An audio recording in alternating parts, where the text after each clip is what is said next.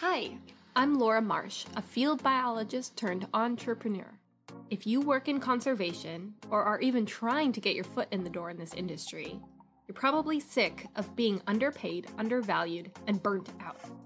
These are the stories, interviews, and thoughts from folks just like you, driven by a passion to make a difference on our planet. This is Nova Conversations.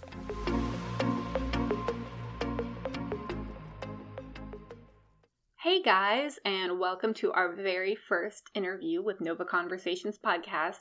In this episode, I interview Emily Davis. Now, full disclosure, Emily is a graduate student with us at Nova Conservation. She actually just finished up here as I'm recording this in fall of 2021. So she did her project helping us with Nova work and covering some of the ethical dilemmas that come with conservation organizations and pay-to-work, pay-to-play projects.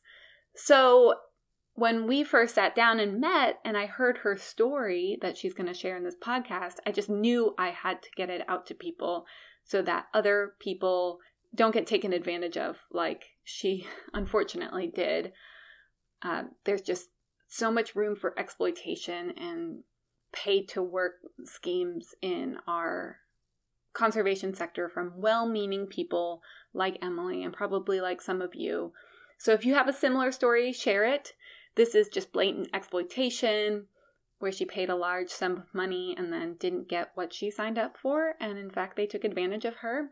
Didn't help the Ecuadorian people or culture or conservation or wildlife there whatsoever. And then also involved some gaslighting where they were saying this is good and helpful and it clearly wasn't. So stay tuned at the end of the episode for tips at the end to avoid exploitation and to avoid being taken advantage of like this in the future. And I hope this helps.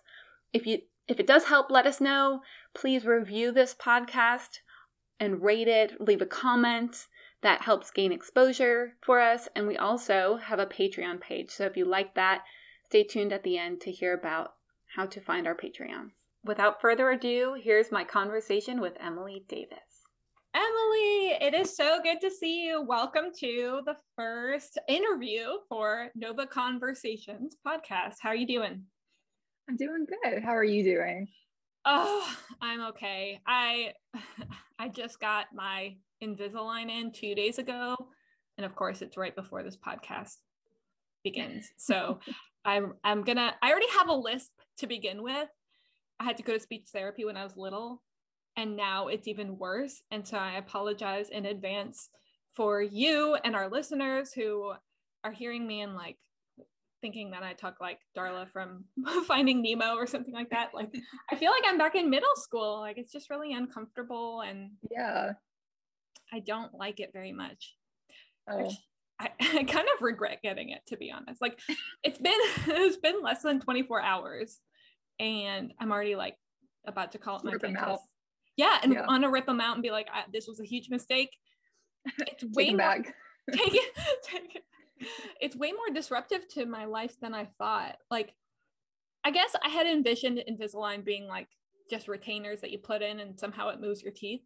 But it's like you have brackets. I have brackets on my teeth, like braces. That's crazy. I didn't know that. I should have done my research. But so when I take them out, it still scratches up my it's still there lip. So I keep reading. People are like, it gets better, but I'm in the uncomfortable, not fun stage right now. So all that to be said, I'm going to let you do most of the talking. I will say, because this is a new podcast, I'm going to try to reiterate in my head and to our guests, like, what we're focusing on and what we are not. So what we're not is, I'm not going to ask you scientific information, like about biological or environmental science stuff. There's tons of resources out there for environmental facts if you want them. Everyone knows by this point that our ecosystems are degrading and climate change is human caused and we need to do stuff about it. So if you want to find tips and advice, this is not the podcast for that. We are talking about just real life stories for people who have wanted to break into the conservation industry wanted to help wildlife, help ecosystems in some way, and felt like they were being taken advantage of. So I'm not going to talk to like big names in the industry necessarily. I just want to have real conversations with real people and just hear your stories, just Nova Conversations, for our little organization, Nova Conservation. Another thing it isn't is a lot of people ask like me personally career advice, and I love helping people out, but there are tons of other resources for career advice in this industry. So I can link some in the show notes and direct you somewhere else if you're looking to get into the industry and find career advice. We have a few blogs and things, but right now we are just wanting to have conversations with people who have been in the trenches, who make very little money in this industry, and find solutions to improving our wildlife, our habitats, our ecosystems, and this industry as a whole, so that we protect not only what's out there, but ourselves too, and we get paid what we're worth too. So that's my plan. So I'm going to start by asking, I've already said, my first question I'm going to ask people is, what's your favorite like nature or field story? Like when you were outside, something funny, something heartwarming, something embarrassing. Like what story do you want to share with people? Like if you're at a party and someone says, hey, tell me about a story out in nature, instead of them talking about their experiences, you're like, I want to share this story. Now's your chance. You have a platform to share your favorite nature or fieldwork story. Oh man. Putting you on the spot already. Yes. I'm not sure if I have one, because I honestly haven't really had much fieldwork experience, minus the one eco volunteer trip that I'll be talking about, and it ended up not really being fieldwork. Yeah. So I actually, for my bachelor's degree, I'm finishing up my master's degree in environmental science right now. And for my bachelor's degree, I actually got my degree in humanities.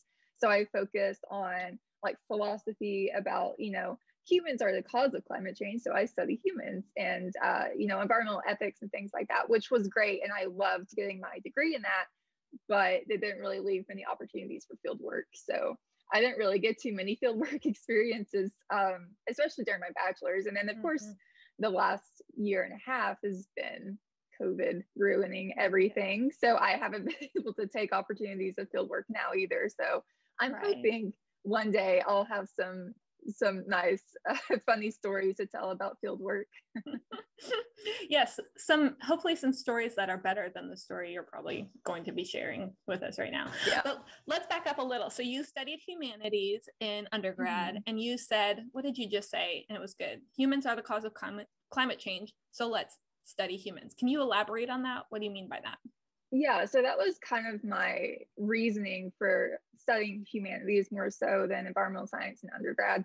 I felt like there's so many people who are just scientists, and that's great. We need scientists, but there's not many people who look on the other side of like just working in a lab and think of, why do humans make the choices they do? What choices do they make that affect the environment? How does the environment affect people? How does it affect society?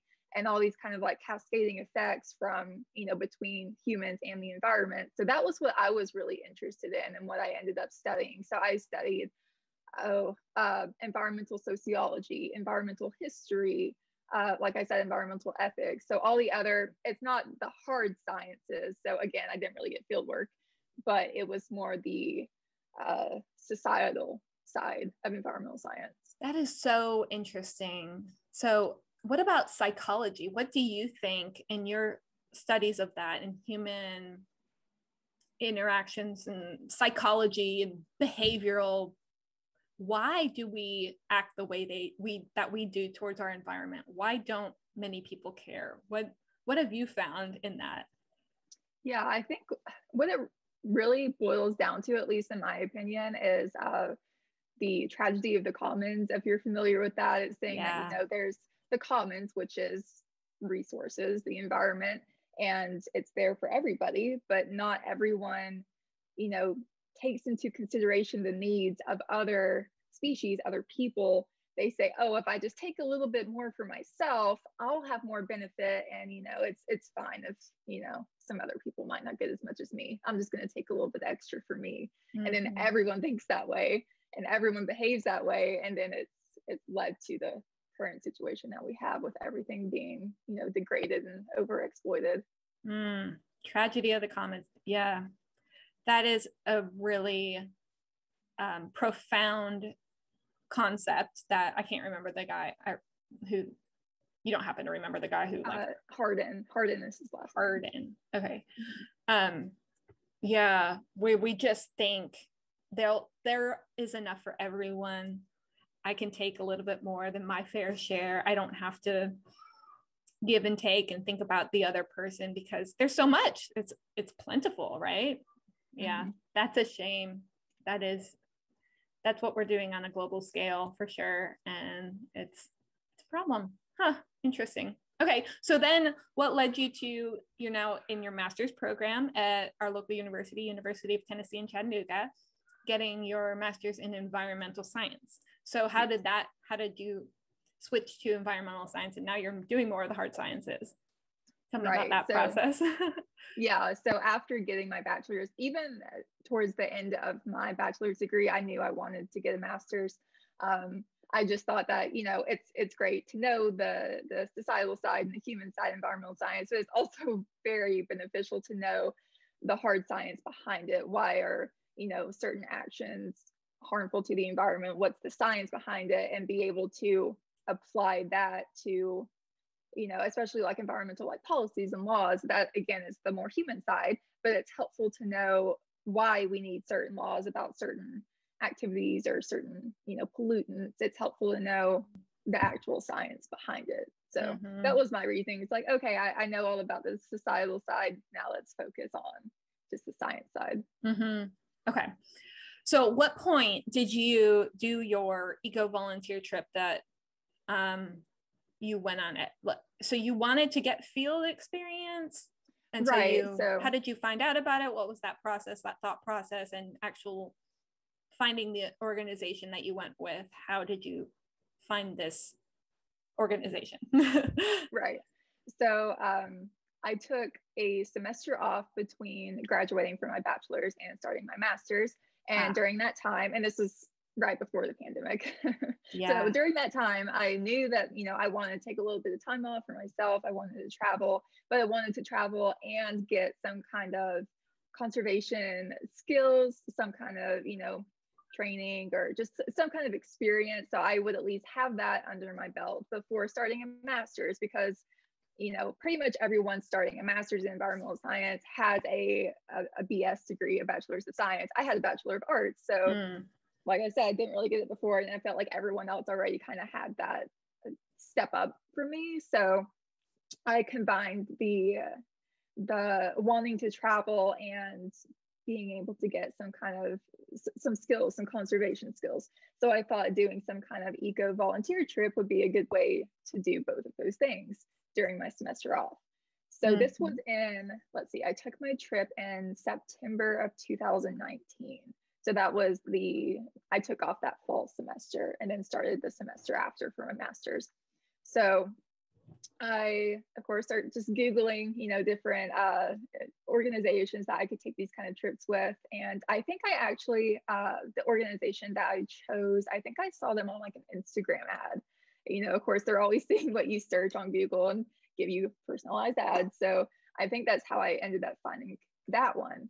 And I was looking around some other ones too, trying to research them, find reviews about them, but there wasn't a really good central location of different reviews about these organizations. So it was difficult to find some reliable information, objective information about these different organizations. Yeah. So the reviews that I did find for the organization that I went with, well, first of all, they were more affordable. The prices they were advertising were more affordable than a lot of the other ones. And of course, I'm a recent graduate. I don't have all the money in the world. So I'm trying to find something that I could feasibly pay for. So I look at them, I'm researching them, looking at reviews, and all of the reviews that I could find were just saying like, I had a great time. Like, I really enjoyed my experience. It was fun. I'm like, okay, well, if you had a great time, that probably means that you got what you expected and you got what you paid for. So I just took that as they must be a legitimate organization and they're doing what they say they do. So bite the bullet, plan my trip with them. As soon as I book my trip, I get emails from, the team saying it's like, welcome, here's what you should expect to plan. And they seemed really on top of their game. So it made me feel better about choosing. I'm like, okay, this will be okay. This is the first time I've ever done any kind of eco tourism, any kind of volunteer trip, especially out of the country. So I booked my trip to go to Ecuador and the Ecuadorian Amazon and the Galapagos Islands. So this is the farthest I've ever traveled. I'm doing it by myself, and it made me feel good about it. So it made me feel okay. Time rolls around and wasn't exactly what I thought it was going to be, but yeah, that is why I chose them though. It's just because the lack of objective information about them and what I could find made it seem like it was okay to choose. The team members getting in contact with me made me feel okay. So that's ultimately why I ended up choosing them. That makes perfect sense. Yeah. That security and feeling like, okay, I've never done this before. I don't know what I'm getting into, but here they're on top of things. They have the emails, they have their stuff together, it sounds like. Yeah. So, okay. So what were your expectations going into this trip? What was communicated to you in these emails and in the description of the trip saying you were going to be doing? What were your expectations going in? So on their website, and funny that they don't have any of this information, they wiped out all of the trips that were available when I signed up. But previously on their website, when I was looking at them, they had a whole section of just environmental related trips. They did have some other ones that was like nursing and medical focused trips, but they had a whole section that was like conservation. Okay. So I looked through them, and in all of their descriptions, it didn't have any very direct descriptions. I guess they were kind of vague, but I'm like, well, maybe it changes from trip to trip. Maybe they can't be super specific until you get there. So I was like, okay, I understand. But on there, it was just kind of general, like you'll be working with like native flora and fauna, learn about native vegetation, endemic species, working hands-on with different plants and how to identify them, just kind of along those lines, which really intrigued me because, the Amazon, that's an amazing place for biodiversity. Of course, I want to work with endemic species in the Amazon and the Galapagos. So why wouldn't I? I don't blame you. Yeah. So that really drew me in for that. And like I said, it was kind of vague descriptions, but it did seem like it was conservation focused. And they had that whole section of just conservation experiences. So that's kind of what I was expecting. I didn't know the exact kind of activities, I guess, that we would be doing, but I was at least expecting to get some kind of skills with different species. Right. So the trip, how long was the trip, and what was it called? Like, was it doesn't sound like you were offered any college credit or class credit or anything like that, any tangible certification or training or anything to add to your resume clearly. How long was this trip, and can I ask how much it cost? Yeah, so they have their trip set up, you can like build your own, I guess. They have different links that you could choose. I just did the shortest one, which was 2 weeks, just because I was working a job at a time. That was the longest time I could take off from work. But they did have them up to, I believe, 3 or 4 months might have been the longest one. Okay. And I actually paid extra for the add-on for the Galapagos. So if I had just picked the 2-week Amazon trip, it would just be 2 weeks in the Amazon, but I split mine up. So I spent 1 week in the Amazon, and then the second week was in the Galapagos, which I had to pay about twice as much to do. But, I told myself, like, this is not something you can just do every day if I'm that close to the Galapagos, Right. which, I mean, as you hear about that in all kinds of textbooks and all kinds of everything. I was like, I'm that close. I just need to go. I'll just, I'll pay it. I'll just go. So entire duration was 2 weeks, 1 week in the Amazon, 1 week in the Galapagos. And for just the Amazon was about, I want to say $1,200, $1,300. Okay. Just for the Amazon. And then the Galapagos, it was roughly equal in price. So I believe it was about like $1,200. So total was about $2,500. Okay. For the whole thing. And then I also had to pay my own plane tickets. So that was another. I was about to say, was that like, so that was the upfront cost? Like you just paid, say $2,200, $2,300, $2,400. And then you get there and they're like, oh, by the way, you need to pay for your plane ticket. Is that what happened? Yeah. Well, when I first booked it, they told me that I would have to pay for my plane ticket to Ecuador and then from Ecuador back home. And that's all they told me. So I was like, okay, that's not too bad. I mean, I think my plane ticket was $500, $600, which is, it's reasonable, all the way to Ecuador from Tennessee that's a reasonable price. And I chose that flight myself. They didn't like choose it for me and upcharge me for it. So I'm like, okay, that's not too bad.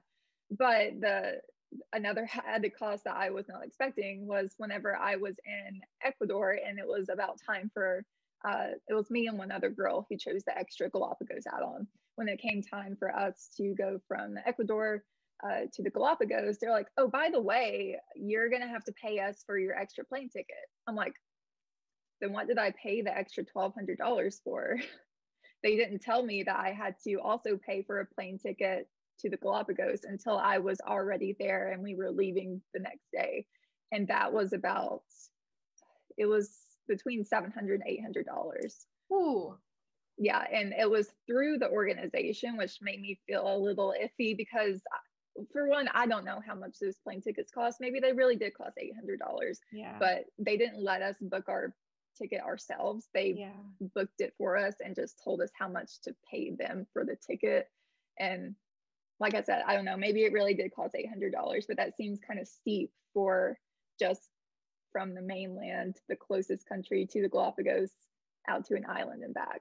Seemed a little bit much, but okay, that's sketch. Okay. Yeah.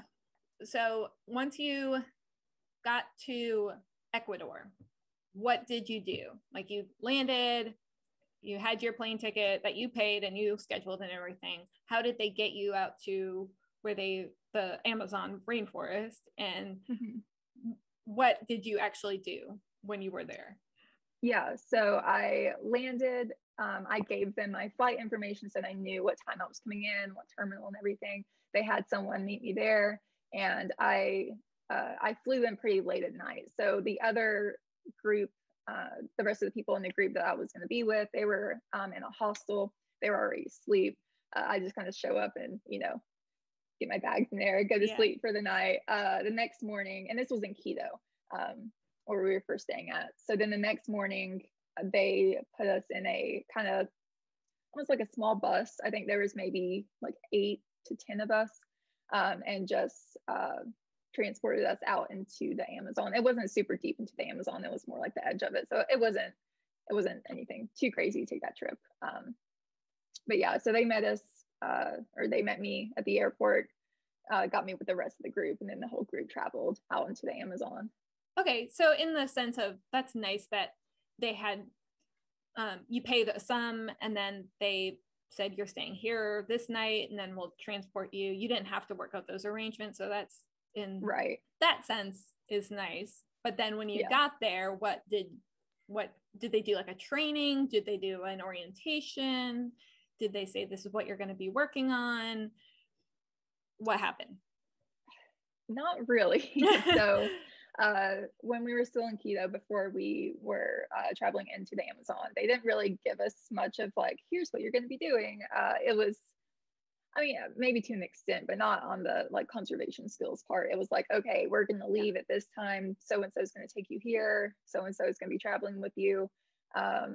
just kind of like how to expect the transportation to go, The more or less. logistics. Yeah. The logistics, yeah. So we didn't really get told the actual activities, I guess, that we were going to be doing until we were in the camp in the Amazon rainforest. Okay.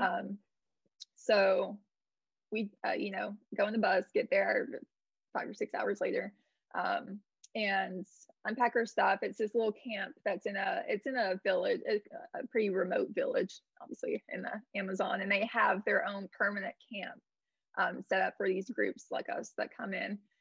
So we go and get settled. I don't believe that we did any actual work the first day. The first day was just kind of like, you know, welcome to the rainforest. You know, here's a little trail you can walk around to get, you know, acquainted with the area, just kind of like getting settled in.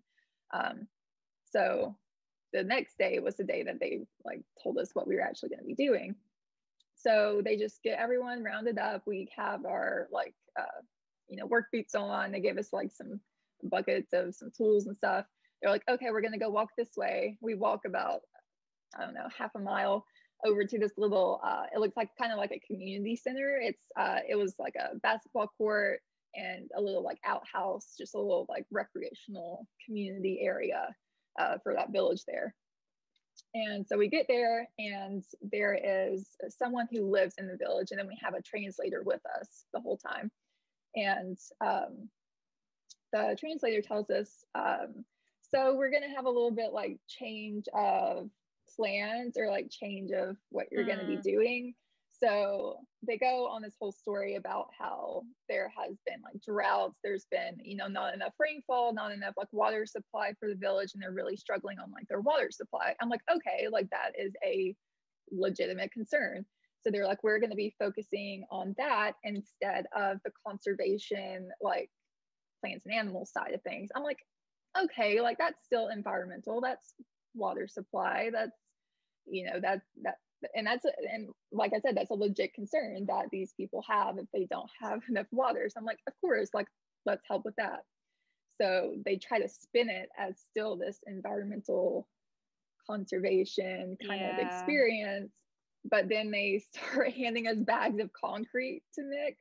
And so we end up like mixing and pouring concrete in this little building next to the outhouse to like make an outdoor shower.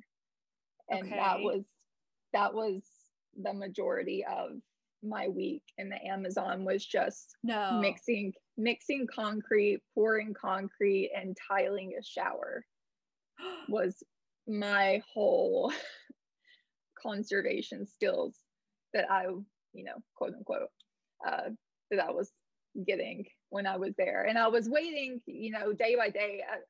You know, there's just a handful of us. None of us are experienced in pouring concrete. You know, we don't know what we're doing. So of course it takes us forever to even do this one task. So that, like I said, like that was pretty much my whole week. And day by day, I'm telling myself like, you know, this has to tie in with some kind of conservation, something like, right. They're gonna show us their water supply and how it works and how it's, you know, maybe it's some kind of sustainable system for getting the water into the shower. No, it was just working with concrete the whole time. And, you know, we're working like, I want to say it was like 8-hour days. It was like work 3 or 4 hours at a time, take a break for lunch, work another 3 or 4 hours, and then have dinner and go to sleep every day. You've got to be kidding me. That's insane. You paid for this experience and then you end up working and laying concrete every single day. Yeah. And I feel like the worst part was, you know, the main guy from the village who was working with us, he obviously was like the main person who would be doing this kind of work if we were not there. And he's, you know, supervising us. And like I said, like none of us are experienced with pouring concrete. We're not doing this correctly. Yeah. We're just kind of doing what we think we can do. And then on top of there being a language barrier, none of us spoke Spanish, none of us in the group. So if we didn't have our translator with us and, you know, this man is trying to tell us what to do and we don't get it, we're already unskilled in this. It was just bad work altogether. You know, we tried, but we didn't know what we were doing. So then after we, you know, go on our breaks or we go back to the camp for nighttime, we see this guy come out and he is just like wiping out everything that we did because we did it incorrectly. And he's going back and doing it himself and doing it, perfectly within an hour or two and making it how it should have been to begin with. So I'm like, why are we here? Like, I even remember like one of the guys that was in my group was like, why are we doing this? We're just doing it incorrectly. And we're being like a hindrance upon this man who is trying to get it done correctly. So it felt very much like, oh, like a little pat on the back. Here's something for you to do to make you feel like you're making a difference. But then like this guy comes in and has to redo it completely anyways. I'm like, why are we doing this?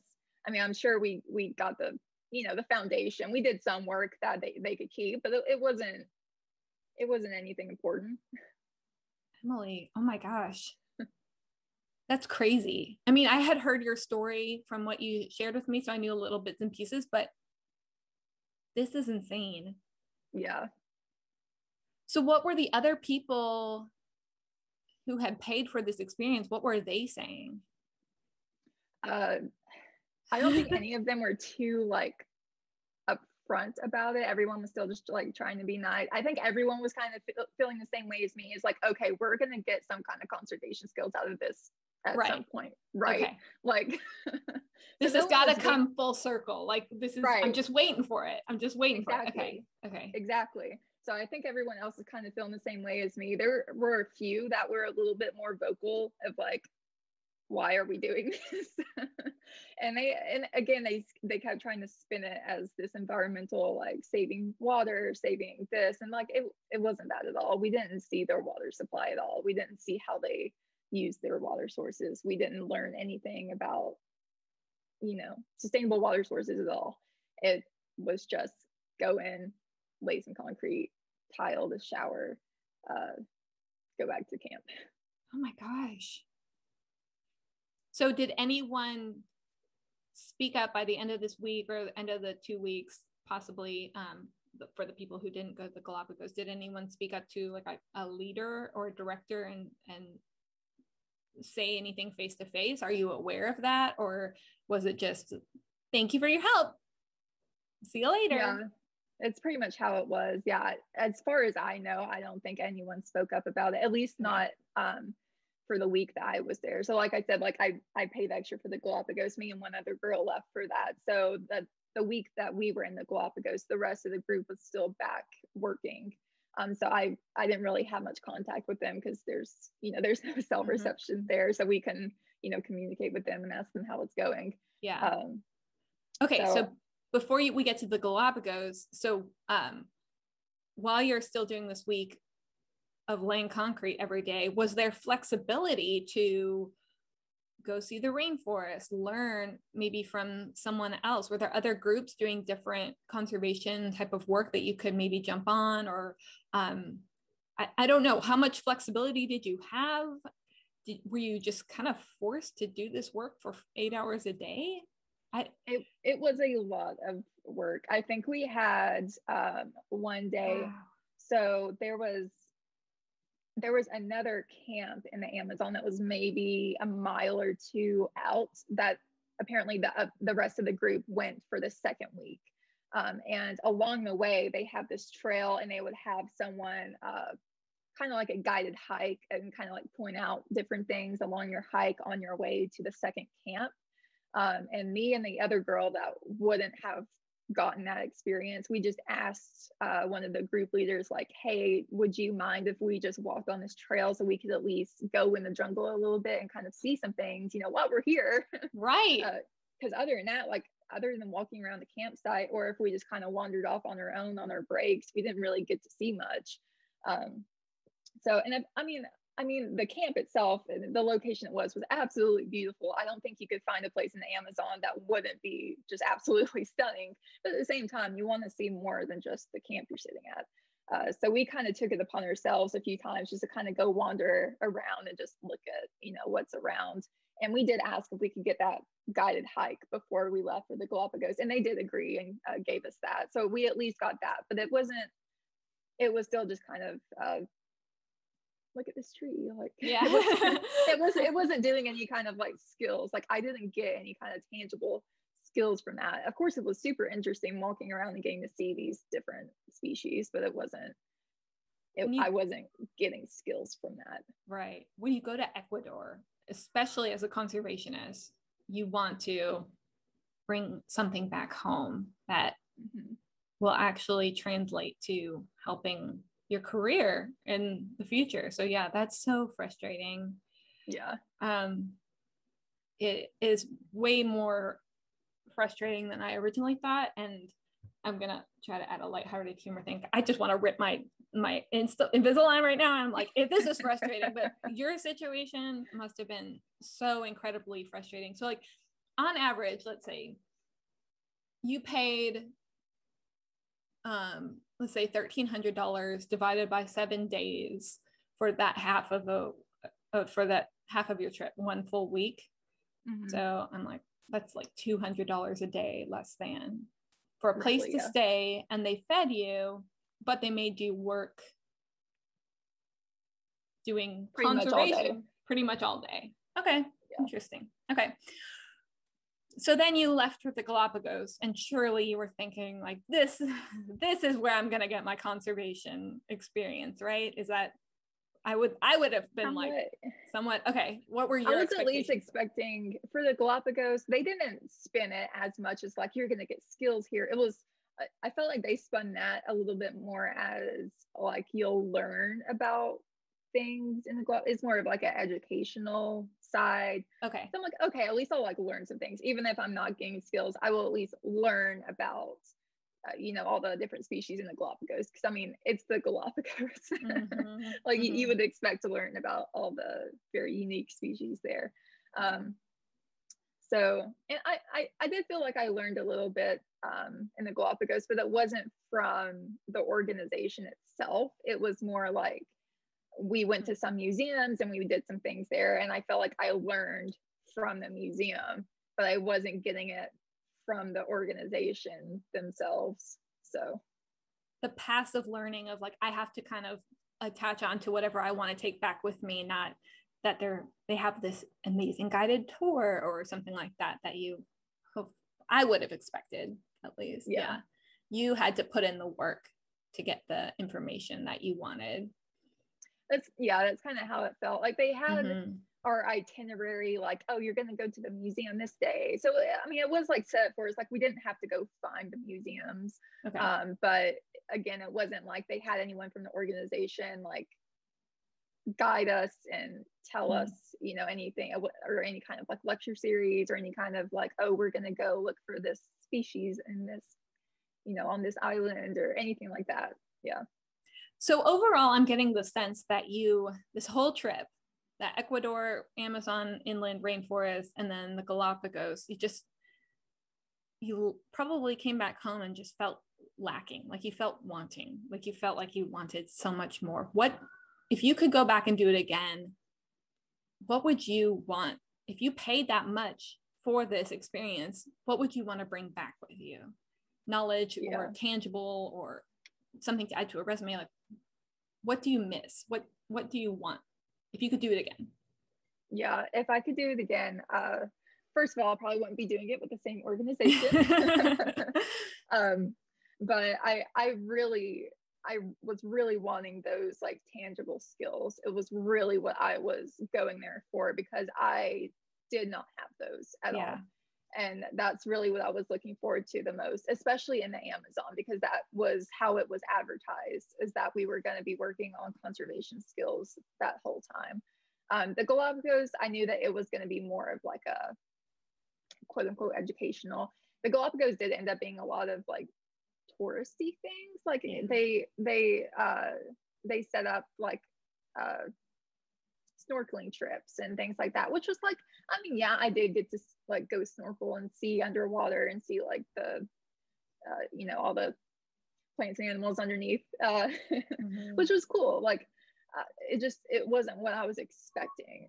And I think that's really the biggest thing about this whole trip, is like I almost feel bad complaining about it, because I did have a good time, but I feel like it really boils down to I had a good time because of the pure fact that I was in the Amazon and I was in the Galapagos. I didn't have a good time because I was learning conservation skills, or I didn't have a good time because of the organization I went with.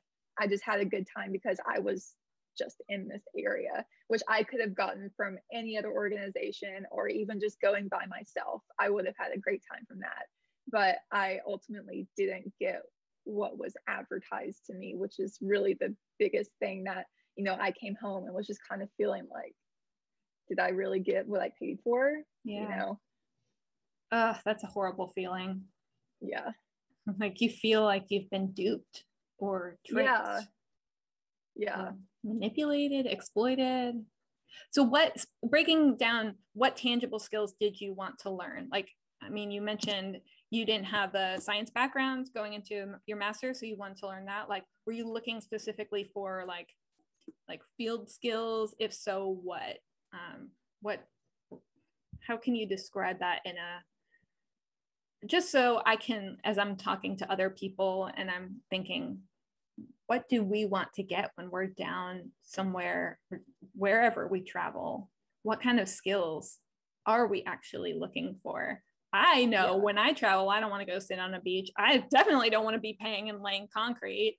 I want to be getting, you know, butterfly, bug identification, bird identification, tree identification skills. I want to know how they do their field research skills so that I can, if I'm paying for an experience, I want to have that unique set of skills. And obviously I can't do Amazon rainforest field techniques in the United States, but it does translate. So what were you looking for? Field skills, tangible skills. Right. I guess the identification, that would have been helpful. Like you said, like it's going to be different in the Amazon compared to anywhere else, but just to have a basic kind of like, this is at least what you should look for, the different characteristics, you know, to identify different species. Or if we were doing like hands-on and any kind of, I don't know what hands-on things we could have been doing, but right. Besides laying concrete. Right. Yeah.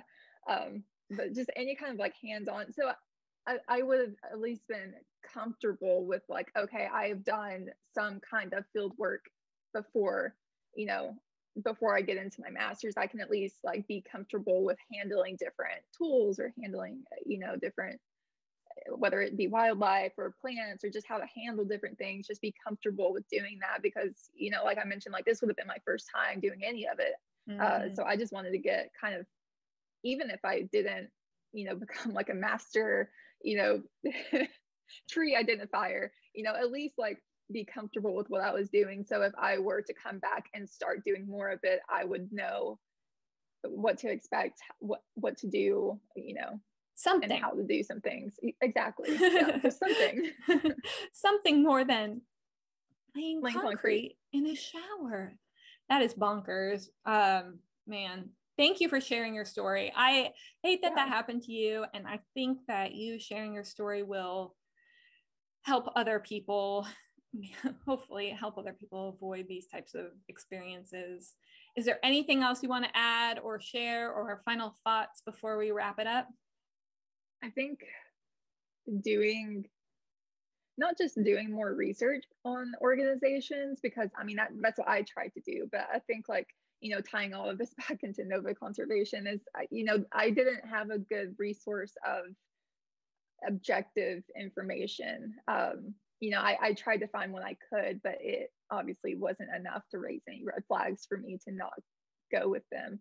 And I think, I do think there have been some more people who have taken trips with this particular organization and have spoken up about it, because I have now, you know, knowing what I know now and knowing that I was taken advantage of and knowing all of the different tactics that these organizations use, I know, you know, what really happened. So I'm trying to find more people who maybe did have the same kind of experience as me and did leave some reviews or anything about that. And I have seen more and more now of people speaking up about it. It's like, hey, like I did not get what I was advertised.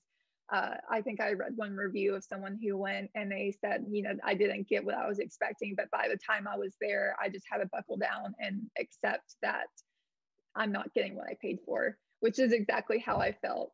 Was, you know, I'm already here. What can I do? I just have to buckle down and accept that this is what I'm getting. Yeah, so I think it's definitely extremely, extremely helpful to have some sort of core database of these kind of organizations and their, different reviews and information about them. Because if I had that kind of resource before I took my trip, I think it would have been much different. I think I would have had a much better experience if I had more information about different organizations and, had more information on guiding me on which one to pick. Right. Yeah. And it's so sad because, as conservationists, we just hope and trust that these companies, these organizations that we're traveling with and we're giving our money to are doing good for the environment, for the local communities, for even the people who pay and the trip participants, the interns, the volunteers, what have you. I'm a very trusting person. I'm like, oh yeah, that'll be fine, no worries. But the truth is, like, people are deceitful and people want to put money in their CEOs' pockets, and those are the ones that are most easy to find on Google searches and marketing. They have the marketing budgets and everything. So yeah.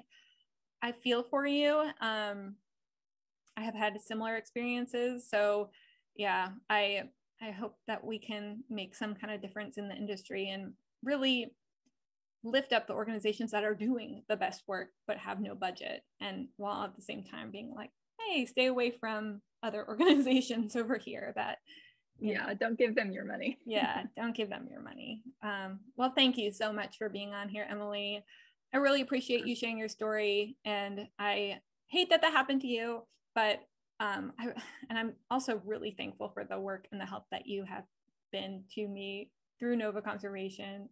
Of course. I didn't say this at the beginning of the episode, but Emily is our graduate intern, and this is her Learn Discourse project, is helping build Nova Conservation. So yeah, even within this, there's a little bit of a bias. Like I brought you on because I know your story and your background, but I also know that you have been so vital and helpful to help build this. So thank you for that. Yeah, thank you. It was great talking with you. I will talk to you later. Have a great day. All right. Thank you. You too. Bye. Bye. Yeah, so I'm really glad I got to have that conversation with Emily. And I wanted to add my tips at the end, that if you're ever like her in a situation where you want to gain some field experience or real hands-on conservation experience, and you don't have that for whatever reason, here are some tips to avoid exploitation. So first, I would be wary of any organization that you Google search and they're like on the top 5 results. And this is because, having started an organization of my own, I know that it takes a lot of time and money to be high on those Google search engine results. So generally speaking, organizations that have a lot of money for their marketing budget and advertising budget are going to pop up higher.